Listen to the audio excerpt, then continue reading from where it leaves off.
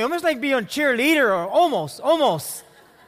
Because it is true that God has us a part of His team, His great team. Now, in the season that we're in, whatever season you are in life, you are still a part of some team. It's not just a sports analogy, but it's a family analogy. It's a workplace theme, that we're always a part of a team. Now, the neat thing about this teamwork theme is that God has us a part of His team. Now, if you're here today and this is your first time, we'd like to welcome you. And if you're searching for the things of God and you're saying, I don't have God in my life yet, but I want Him to be in my life, I haven't connected with Him yet, then you can already know that God has created you in His image, so you are already a child of God. You are already a part of His team. And because you're searching for Him, the Bible says when you search for Him with all of your heart, you will find Him. And the Bible is crystal clear about how this happens. That's why He calls all of us to connect together in the hopes that people find Him. We live in a world that has so many different views and opinions about God, but we're not like that. We go straight to the Bible and we say, God, who are we in you, and who are you, so that we can connect with you? Today we are continuing in our series, the adventures of God's great change, and God is doing great changes in all of us. He continuously does changes in every single person. Now, the question is not that we go through changes. The question is, what kind of changes do we go through? Are they good changes, or are they not good changes? Because sometimes it can be not good changes. And the Bible talks to us about being a generation that continuously passes on to the next generation the mighty acts of God. And we learned that here in Hawaii, our grandparents pass on the great things to the next generation. So if we look at where we are in this season of our church, we are a multi-generational church, but we're still one generation, this generation. And the world we live in today is going to require a multi-generational team to reach a multi-generational world. And we need every single person advancing the kingdom of God, every single person who believes in God, to believe in the potential that people have in them.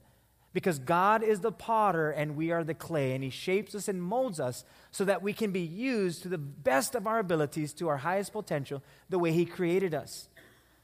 There's a place in Cataract, Maryland, and it's a naval, a ship place that they have a facility that helps them to build ships, but they don't build the ships there. They actually have a facility that is 240 feet wide by 360 feet long, that has over 12 million gallons of water in it, that can reach depths up to 50 feet and various depths of 25 and 30 feet. And this facility is called the Maneuvering and Seakeeping Basin, that helps them to understand what the open seas are like. And they take these model ships, big ships actually, but smaller, models, and they use this facility to build these ships and to see what the ships would be like in various conditions. And it's an amazing facility, but they also use it to train people. And this is what it looks like. And they can do different types of waves, and they use this to train people in the open seas, that they drop them in there and they have to learn how to swim in there and navigate with the rough seas. They also have these paddles that can do various types of waves and currents, and it can make different waves up into 4 feet. So I know some of you are surfers, bodyboarders. You're like, 4 feet, but it doesn't barrel. Okay, it just makes rough water, so it's going to be choppy in there. But they use this facility to train. And it's used in such a way that as you're being trained in this condition, that you'll be ready for whatever condition is out there. And the reason why they do that is because if you can handle this, you'll be ready for what is happening out there. Now, God has the greatest discipleship facility in our generation right now. The greatest discipleship facility to help raise up new believers, to help spread the gospel of Jesus. He has an unbelievable group of people that will disciple others. A disciple is someone who learns. And if we talk about disciples of Jesus, then it's people who learn from Jesus. It's someone who follows Jesus. So we have an unbelievable facility of people to reach the next generation. 60 million strong. And we call them our kupuna. 60 million strong right now. Ages 65 and over. Sorry, I just put you in a category, but yes, you are our kupuna. You're the forerunners. Sometimes we call them seniors. And I know some of you don't like that name, seniors, until you get the discounts. Like, I can be a senior. I can go to the movies at a cheaper price. I take that discount. So we are in that season. We call them forerunners here. Or here in Hawaii, our kupuna. These are our elders, those that we look up to for wisdom and advice and for direction. God has called you in this season right now as that generation, 60 million strong, to shape the next generation. Now, this morning, as we talk about the shaping of a generation, it's not just the shaping of a generation that is of age, like an age thing, but it's also the shaping of a generation with new believers, new people who are searching for the things of God, people who are far from God, who want to be brought near to God. It's going to take an entire generation to reach new people. We constantly have new people coming here on Sunday mornings, Wednesday nights, throughout the week. People moving here, people visiting here. Constantly. Why? Because God wants to reach them. We're all important to God. It doesn't matter what age you're in, we're all important. Now, I've asked two people to help me process this because, as you know, if you've been at this church for a while, that we've gone through some changes. We've gone through some major changes. But these two people, they've been able to navigate through these changes, and I've asked them to join me this morning. I'm going to call up Dr. Robin Takahashi and Pastor Pauline Spencer, and some of you know them very well. And Dr. Robin said, "You just asked us because we old." I was like, what? Of course that's the reason. Why else would I call you up here? Just Dr. Robin. Yeah, not you, Pastor Pauline. Still a young woman. But I've asked Dr. Robin and Pastor Pauline to I just had a couple questions because, when we talk about multi-generational, it's going to take a multi-generational church to reach a multi-generational world. So I'm going to ask Pastor Pauline first. The first question is because I've seen this happen in your life ever since I came to church. How do you continue to invest in the next generation, not just age, but also new people who have come to know the Lord? First of all, I think it's because I've learned so much. I am so grateful that since I became a Christian, God has shown me so much. Mm-hmm. He's even allowed me to go through trials and tribulations, and I've gone through good times, hard times, and all of that. And those are valuable lessons for me. And I've learned through the ages that it's something that God allowed to happen in my life so that I could give Him the glory and share it with the next generation. Yeah. And because I have seen the glory of the Lord in a couple of generations already, and I've seen like Pastor Sheldon was here, and Heidi and Ben, and all my kids. I call them my kids. They we invested in them, we encouraged them, and today they're leaders in the church. And to see what they've become, it's all worth it for me to say, gosh, I have to continue this. I have to.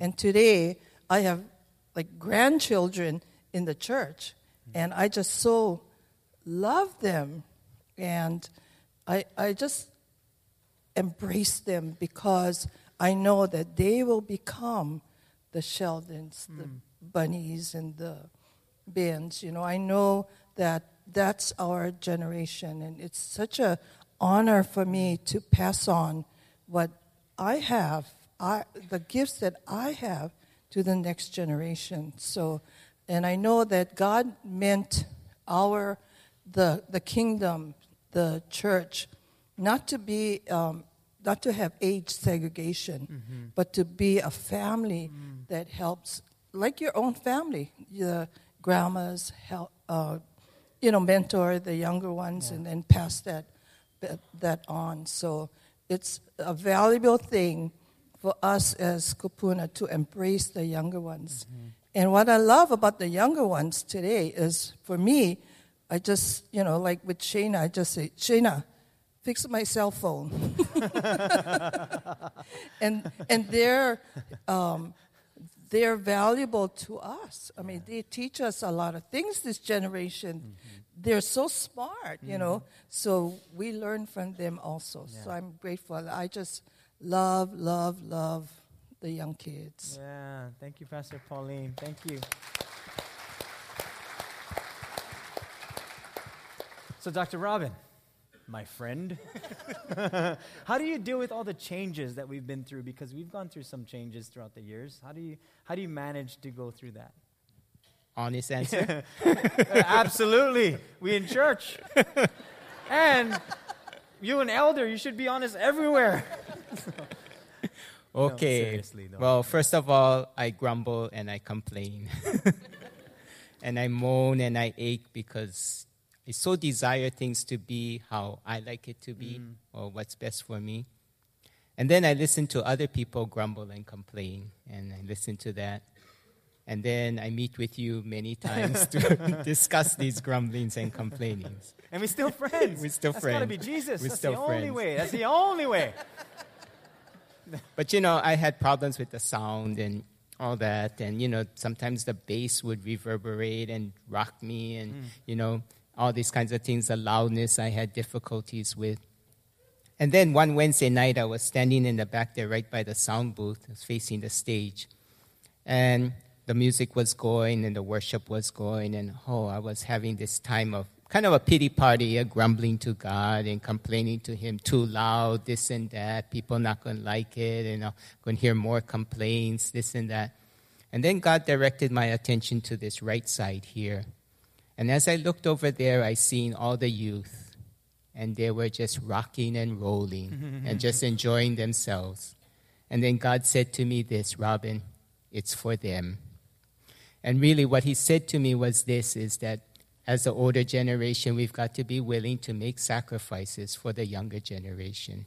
For if not, all that we have here and all that has been developed and built by people like Pastor Pauline will never be the same and may never even be in existence. We've got to be willing to do whatever it takes to raise up the next generation so that they can continue to do what we've been doing all this time. Yeah.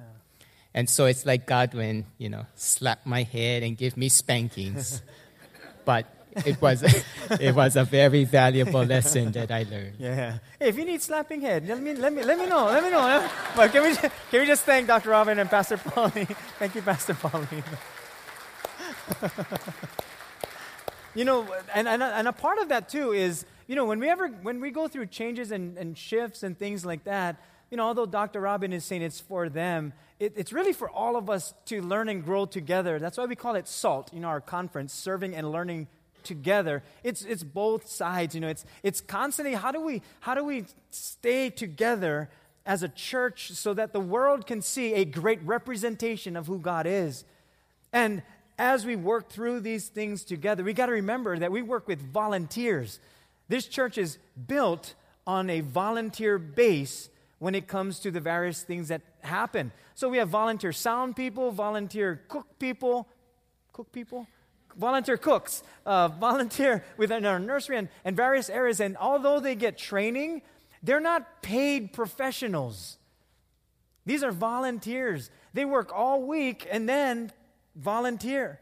So thank you to you who volunteer day in and day out so that people can find Jesus Christ. Thank you for volunteering and giving your all. Thank you. I applaud you.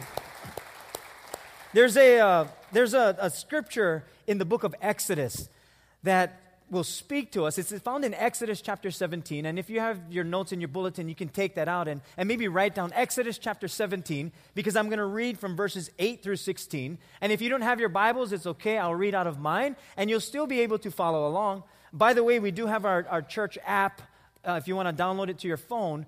And in our app, there's a place that you can take notes.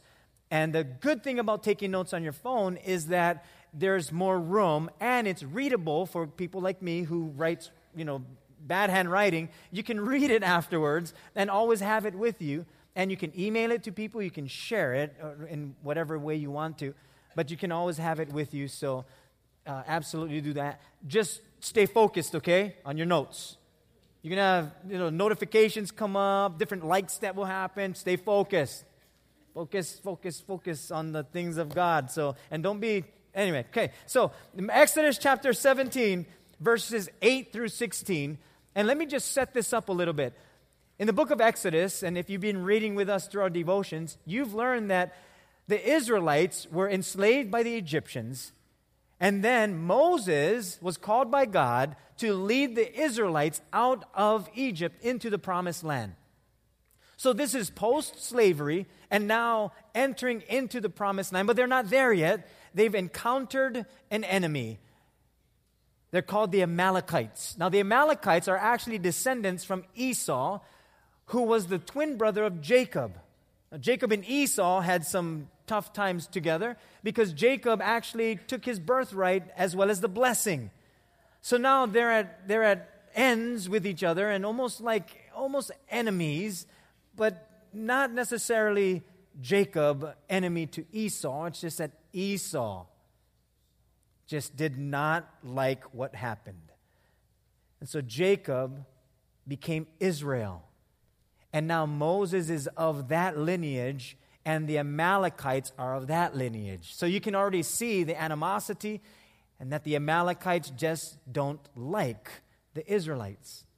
And so in Exodus chapter 17, here we are, verse 8. The Amalekites came and attacked the Israelites at Rephidim. Moses said to Joshua, who was his assistant, "Choose some of our men and go out to fight the Amalekites. Tomorrow I will stand on top the hill with the staff of God in my hands." So Joshua fought the Amalekites as Moses had ordered. And Moses, Aaron, and Hur went on the top of the hill. As long as Moses held up his hands, the Israelites were winning. But when he lowered his hands, the Amalekites were winning. When Moses' hands grew tired, they took a stone and put it under him, and he sat on it. Aaron and Hur held his hands up, one on one side and one on the other, so that his hands remained steady until sunset. So Joshua overcame the Amalekite army with the sword.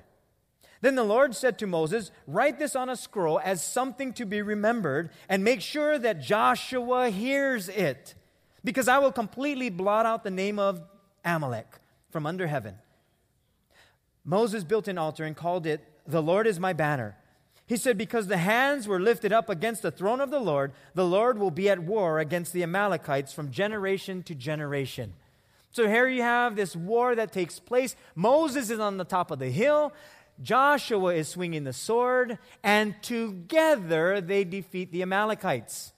I'm sure Moses was on the top of the hill thinking, I wouldn't do it like that. Oh boy, no, don't swing the sword like that. He's like, what did I teach you? Oh. But no, his hands were praising God. And because of that, as the Israelites are swinging the sword, they see Moses interceding for them on behalf of them, and they gain strength from that because they know that God is fighting the battle.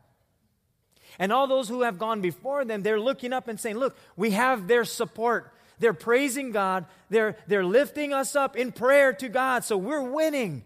But the moment Moses' hands grew tired and went lower, they looked back and said, oh no, what is happening now? And they were being defeated at that moment. And I'm wondering if Moses, when his hands were growing tired, that at that very moment he thought in his mind, I would love to be there swinging the sword. I would love to be there showing my skills. I would love to be there. Because the mind says yes, but the body says no. I've had that happen to me, even in my age. Now, I'm 44 years old, so that's not that bad, okay? Those of you who are 12, 13, 44 sounds old. It's not that bad. But I remember playing basketball one time, and you know how you drive to the rim and you shoot the basket? Well, my friend pulled me on the side, and he said, "What are you doing?" I said, "What? I'm just driving to the rim." He said, "You can't do that anymore." And I almost got offended, like, "What do you mean I can't do that anymore?" He says, "Yeah, do you want to get hurt?" I'm thinking, "You like get hurt?" I said, "Why?" He said, "Don't do that." And basically what he was doing was he was loving me enough to say, "You're a grandpa, you're a father, you're a pastor. We don't need you to get hurt right now." He said, "Just work on your three-point shots. That will be better for you." But what he was saying is, your mind is saying you can, but your body is going to shut you down. And I think we all come through that stage of life. Isn't it true that we come to a place in life that can be discouraging because we can no longer do the things we used to? But God has a better way. He says, no, you can always, always serve me.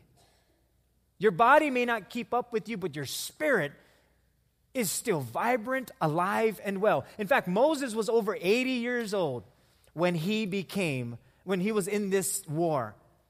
Joshua was in his kind of early 40s. So you had two different generations doing what they could do in their season. You might be at a season where you're saying, "I can't." You may be at a season where you're saying, "I got the energy." You may be at a season that you're saying, "My body's not keeping up with my spirit." But whatever you can do for the Lord, you can do. Don't cut short God's hand on your life by saying what you cannot do. Be like Moses. If you're in that generation and you're saying, I need to sit down longer, then sit down longer. If you're at a place where you're saying, I need people to help hold my hands up, then have people hold your hands up. And I know it's difficult to go through that transition because we just don't want to have that help. But that's just the season we're in. And God uses us together to shape one another so that everyone can come to know Him as the Lord and Savior, as Lord and Savior. As long as Moses' hands were up, the Israelites were winning. But once his hands came down, they began to lose. Do you know how important you are in the generation you're in? That you're able to partner with God in the winning and the losing of a generation. You're just that valuable. Every single person has that value. So the question becomes then, as God's people, how do we shape the next generation? Not just in age, but in new people as believers. Because you could be 80 years young and find the Lord, and now you're 2 days old in the Lord. It's a new generation of believers. It's a new generation of people coming to find Christ. See, every single one of us can be a part of shaping the next generation. A generation of age, a generation of believers, because we have a lot of new people coming to know Christ. So we're going to look at 3 simple acts and 3 simple things that we can do to help shape this next generation. Here's the first thing, and it's simple. Speak of the mighty acts of God often. Often. It's not that hard. See, I think we speak of mighty acts. We tell stories all the time. We'll tell a story and someone else will tell their story. And then when they hear that story, we'll tell our story. So speak of the mighty acts of God often, because we do that all the time. How often we'll have someone say, "Oh yeah, the other day we can go fishing. I caught like 50, 60, 75 pound ulua. I mean, I was bringing them in and all that." And the other guy would say, "No way, yeah. Hey, me too the other week. Yeah, it was like 18, 15, 25, like 40, 115 pounds. Oh my goodness, took me like 8 days to bring them in." And so we're bringing in our stories, and everyone will do that. It's like, "Oh, yesterday I went running. I tried run fast, and I beat my time. I ran like a 7.36 second mile. I could do that." "No way, yeah. Me too the other week. I did 7.2 seconds of a mile." And so we'll throw our things in there. "Oh, I lift 250 pounds. That was my max." "No way, me the other day, 350. Not." So we constantly top each other, and we speak of the mighty acts of us and what we do.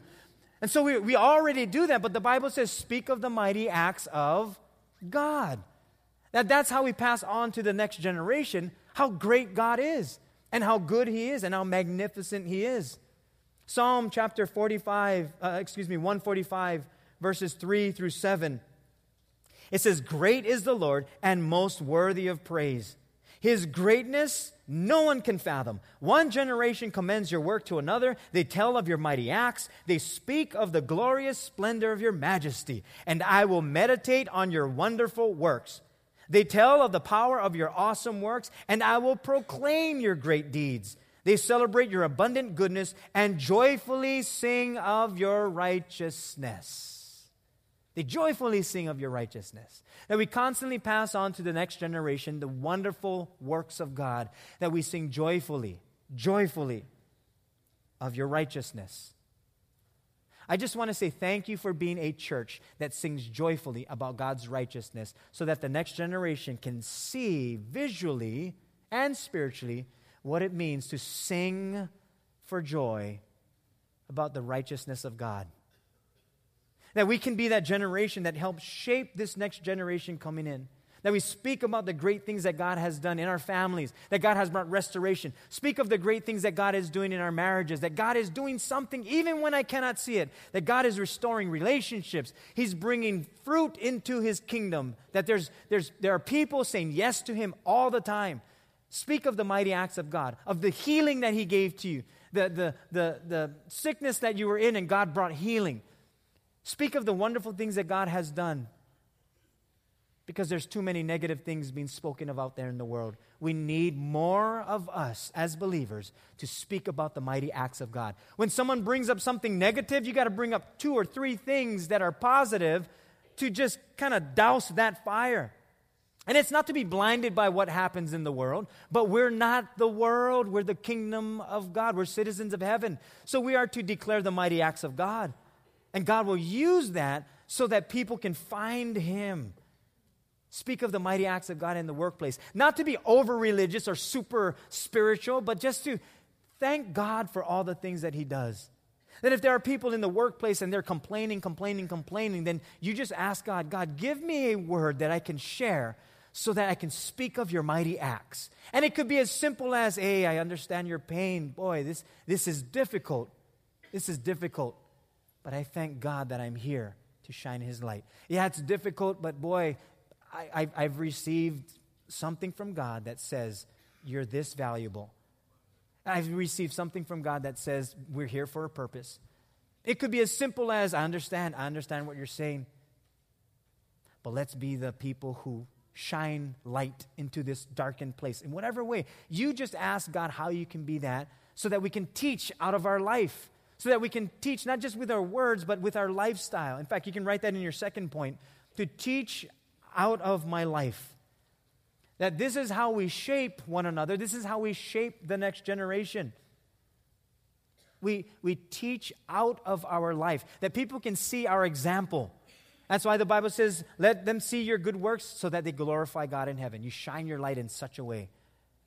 It is said like this, that you can teach what you know, but you will ultimately reproduce who you are. You can teach what you know, but you will ultimately reproduce who you are. What are we reproducing for the next generation? What does that look like? The Bible tells us in Titus chapter 2, verses 1 through 6, it says, you, however, must teach what is appropriate to sound doctrine. Teach the older men to be temperate. How's that word? Temperate. So, for those of us who aren't temperate, we need to be taught how to be temperate. Worthy of respect, self-controlled, and sound in faith, in love, and in endurance. Likewise, teach the older women to be reverent in the way they live. Not to be slanderers or addicted to much wine. Some of you used to... Yeah, right there. Circle that, highlight, cut it out, put it right there. Yeah. But to teach what is good. Then they can urge the younger women to love their husbands and children, to be self-controlled and pure, to be busy at home, to be kind, and to be subject to their husbands. Husbands, underline that. Highlight it. Write it down. Blow it up. Put them on top of your wife's mirrors. I'm just joking because then you can get lickings and then there goes everything. So, Be subject to their husbands, so that no one will malign the word of God. That's a tough statement. To malign the word of God, to slander the word of God, to come against the word of God, to speak evil of, or to defame the word of God. Similarly, encourage the young men to be self-controlled. So this passage right here, it gives us a template on how we are to be multi-generationally. So that we teach out of our life. We're going to teach what we know, but we're going to reproduce who we are. Life is going to teach. And that's how we raise up the next generation. We teach out of our lifestyle. Lest if we just sit back and say, well, let these people do it, or that's their responsibility, and we take no part in what God is doing, what good does that do for our soul? Heidi and I were gone this week for about 5 days. We were on Oahu, and we were at a church conference with Pastor Wayne Cordero at New Hope Oahu called DCAT, Doing Church as a Team. Well, because we were gone, we had some fruit that was still on our counter, and we forgot to take it out. So when we came home, it was still there. But I'm sitting at the dinner table, and I just see Heidi going, "Oh my goodness!" And I said, "What?" And I see her face, and it's like repulsive. So I think she was looking at one of my pictures, and I thought, what is she doing? But it wasn't that. Thank you, Jesus. She had a napkin, and she said, "Look at this." And I said, what is that? She goes, "This is an orange." I said, "That's not an orange, that's a black." And it was moldy, and I was like, throw that thing out. And I thought, I looked at that, and I thought, Lord, that can be me. That if I'm not used, and I just sit there, I will rot to the core. And I'm no longer useful. But because God wants us to be a part of what He's doing, we can teach out of our life. Let's not be a generation, a church, a person that believes in God and says, my season is done. Your season is not done. If your season was done, you'd be home with the Lord. But your season is not done. It's still continuously going on. We don't want to rot to the core and just sit on the shelf. See, when I was talking to Dr. Robin, and when we would have our sit-down times, and various people, some of you will talk to me about various things. There's nothing wrong with bringing problems. There's nothing wrong with bringing problems to our attention. Nothing wrong with that. Nothing wrong with the emotions that stir in our hearts that says, oh, how come this? Why this? They should change this. Why they do this? You're saying that. If it was like this, it would be better. Nothing wrong with that. But it has to be taken care of in an appropriate way. That it should never just stir up here and then go out here. It should always go from here straight to God and say, God, this is what I'm dealing with right now. Teach me something. Can you show me something? And there is a difference between a person who will have this kind of heart that goes through those emotions and then brings the problem with the solution and is a part of it, than someone who just has this spirit in them and these emotions going on, keeps it to themselves, and then goes on and spreads it to others. Hey, did you hear about this? This is happening. This is happening. Oh, look at that person. What about that person? Oh, this is wrong. This is bad. And you share it with other people. Next thing you know, you kind of get a huddle of people. And once you do that, it no longer is a part of the solution. Now you become the problem. The Bible calls this group complainers. Complainers. That's a hard word to swallow, like complain. I'm not a complainer. I don't complain. I don't complain. I just tell it as it is. But here's the difference. Someone who brings solutions and says, "Hey, like Dr. Robin, the sound is difficult, and how can I help? What things can I do to help?" Those people are called reformers. They help bring great change. Those that just stay in a huddle of complainers, they're called renegades. Yeah, there's a difference. And I always pray out the complaining spirits. I don't pray out people, I pray out spirits in this church. I just pray, Lord, if there's a spirit of complaining that goes nowhere but only to ruin hearts, I pray that spirit out. Now, here's the danger, because I've seen this happen in my own life. When that spirit is prayed out of the church, I have an option to either hang on to it or let it go. But if I hang on to it, that spirit is strong. It'll drag you to. And you'll never resolve it, no matter where you go.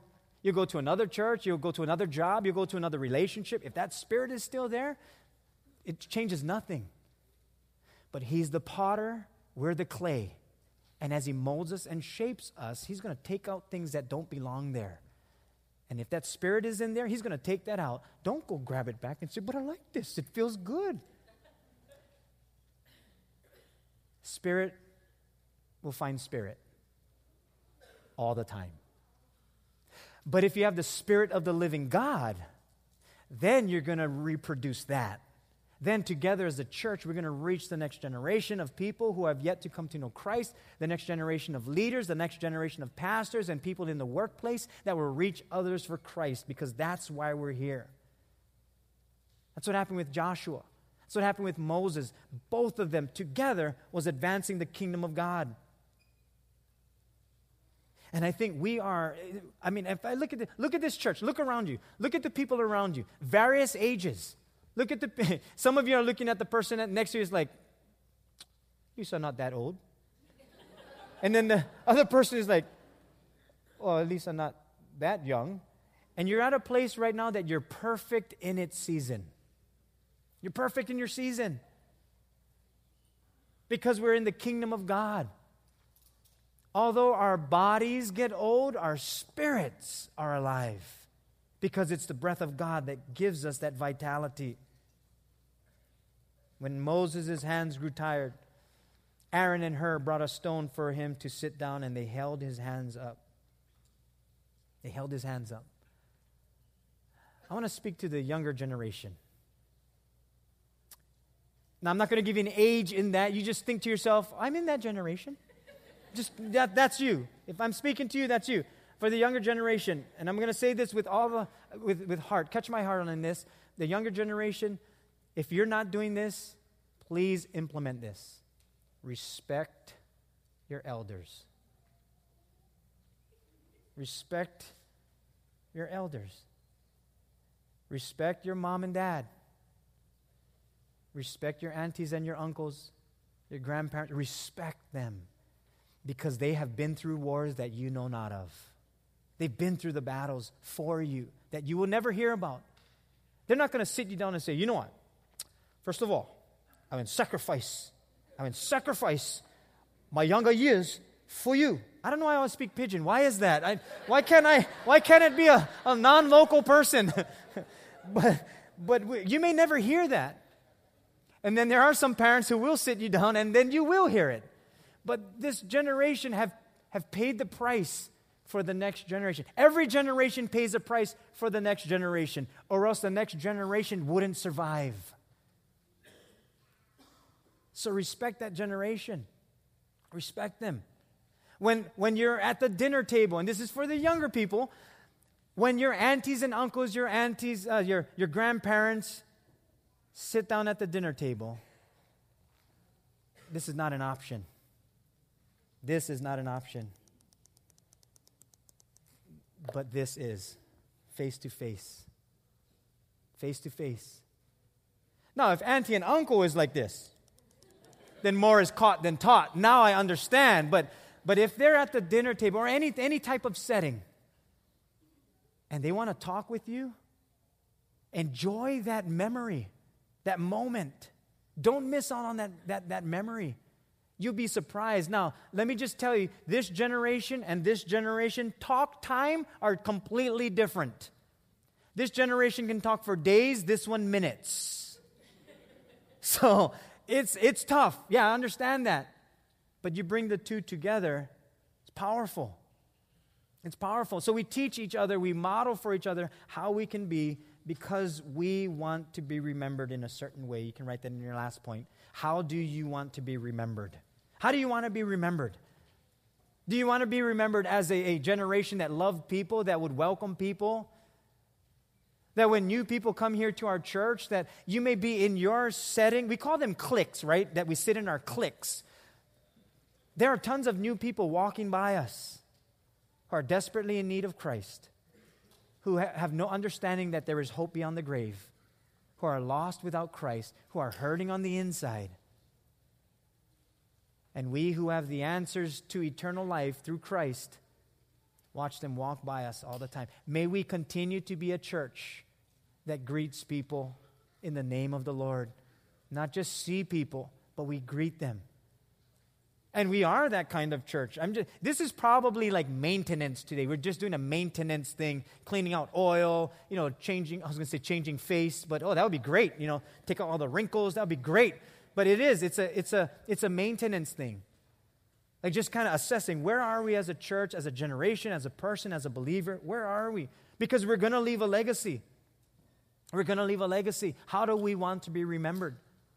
There was, at the conference, they had me speaking at this one session, and I talked about being a dream releaser. So after the message, after I spoke, they had a time for Q&A. So people were asking questions, and we were giving them answers. And then there was this one man who kind of had a question in it, but it was more of an encouraging thing. He said, you just inspired me to continue to release dreams in people. I work in the prison ministries, and I serve in this ministry, and boy, I'm just fired up now that I can continue to go on. So thank you for speaking in that way to be a dream releaser. This man was over 70 years old, and he still had that fire. And I looked at him and I said, we need more people like you. We need more of you in every generation to say that, God, you fired me up to continue to do what you have called me to do. You fired me up to be the husband that you made me to be. You fired me up to be the wife that you made me to be the parent that you made me to be. You fired me up because you called me to be this, and this is what I'm created to become. A person who loves you to love other people so that the devil cannot have a heyday in my family, in my workplace, in the environment that I'm in school. God, this is who you've called me to be, that I am one with you. So you fired me up, Lord, and I'm going to fan that flame that you first put into me, and I'm going to go out there and be who you've made me to be so that more people can come to know you. How do you want to be remembered? What's your legacy? How do you want your children to see you and to remember you? How do you want your grandchildren to remember you?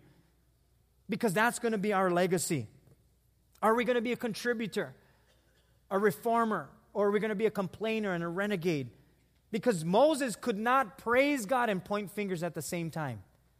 He could not do that. He could not praise God and tell Joshua, you're doing it wrong. No. He had to trust God that God was going to move in and through him and move in and through Joshua and the rest of the Israelites, and they prevailed. And this is who God has called us to be. You may be in a season that you're saying, I fought my battles, and that may be true. But just because you fought your battles doesn't mean that you're no longer in it. You may be that generation of Moseses that would say, this is what I can do. I can lift up the next generation to you, God. I can pray over them, and I can lift them up to you.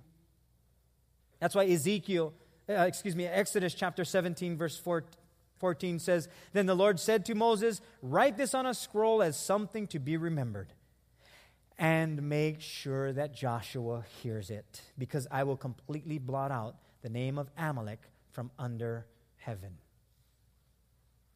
Make sure Joshua hears it. What God was saying to Moses is that you gotta let him know. You gotta let him know the mighty acts. Let him know what I've done. Let him know how good I am, because they're going to see the junk. But as they see the junk and you work through that, tell them how I moved in your life, so that they remember who I am. How do you want to be remembered? There's a company that is right now at work at trying to reach the next generation in a different way. You can close your Bibles and put away your notes, and I just want to close with this story.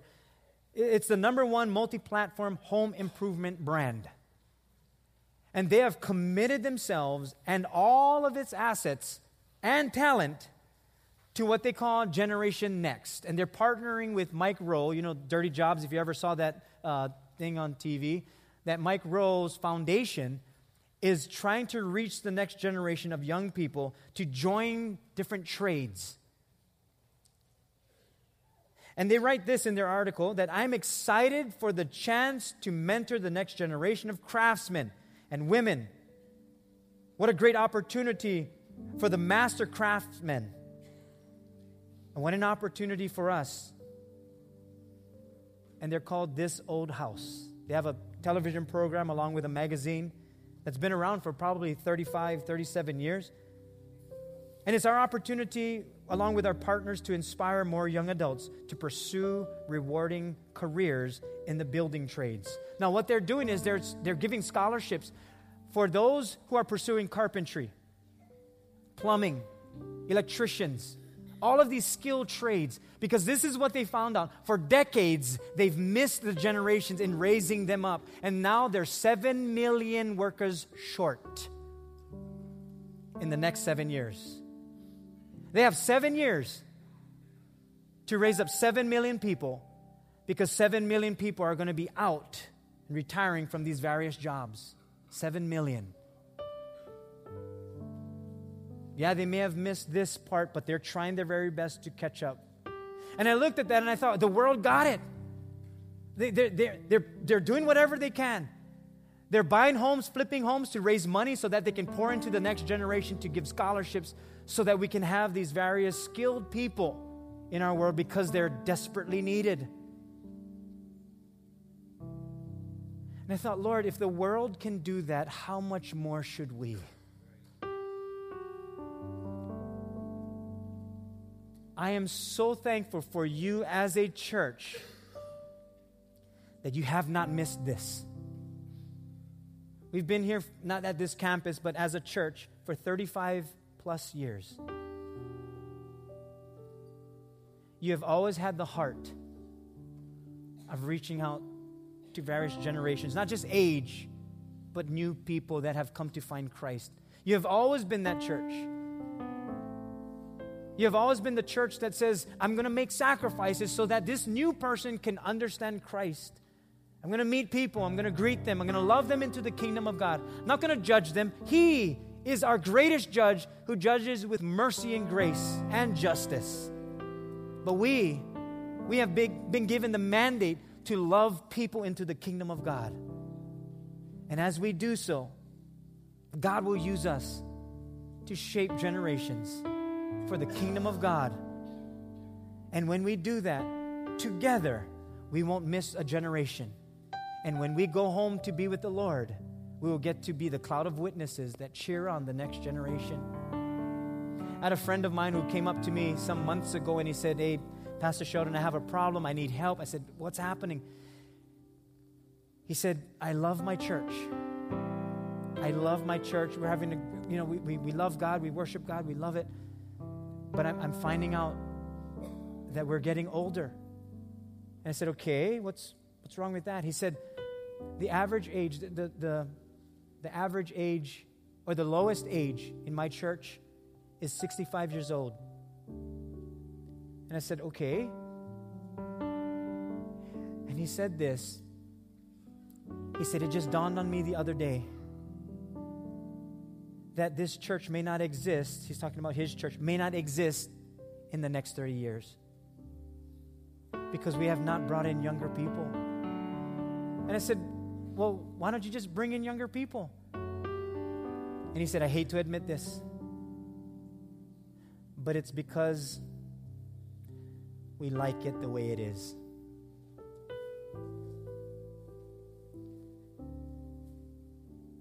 And it broke his heart to realize that. And so we're doing various things to kind of shift something, and it's hard to do. Many of you who have been here for years, it's not easy to shift and change. So for those who have been here all these years, through all the changes we've been through, thank you for your grace. Thank you for welcoming in new people the younger generation. Thank you for serving continuously, even when your pastors sometimes make changes that are not the best. I love you too. But this is all for the glory of God. Why not do this together? We got nothing to lose. We got nothing to lose. If we do this for God, all things work together for good. To those who love Him, to those who are called according to whose purpose? His purpose. Because He's shaping the generations together. Amen. You pray with me. Bow your heads for a moment. Lord, thank you. Thank you for being a God who loves us. Thank you for calling us together as a multi-generational church to reach a multi-generational world. That, boy, with all the changes we go through, you never change. You're the same yesterday, today, and forever. And because of that, we have hope. We have hope of greater days ahead. That the future is hopeful. And you'll still be there. So I thank you for every single generation that is represented in this church. What a beautiful place that you have called us to be at. And I pray for all of us in different generations, Lord, that you will continue to have your hand on us so that we can reach out to people who are in desperately need of your Spirit. And we pray that you alone, Lord, would lead us because you're faithful. And it's to you, the potter, and we're the clay, that we trust in your hands as you shape us. In Jesus' name we pray, and we all said together, amen. Can we thank the potter who shapes our lives? He's so good to us.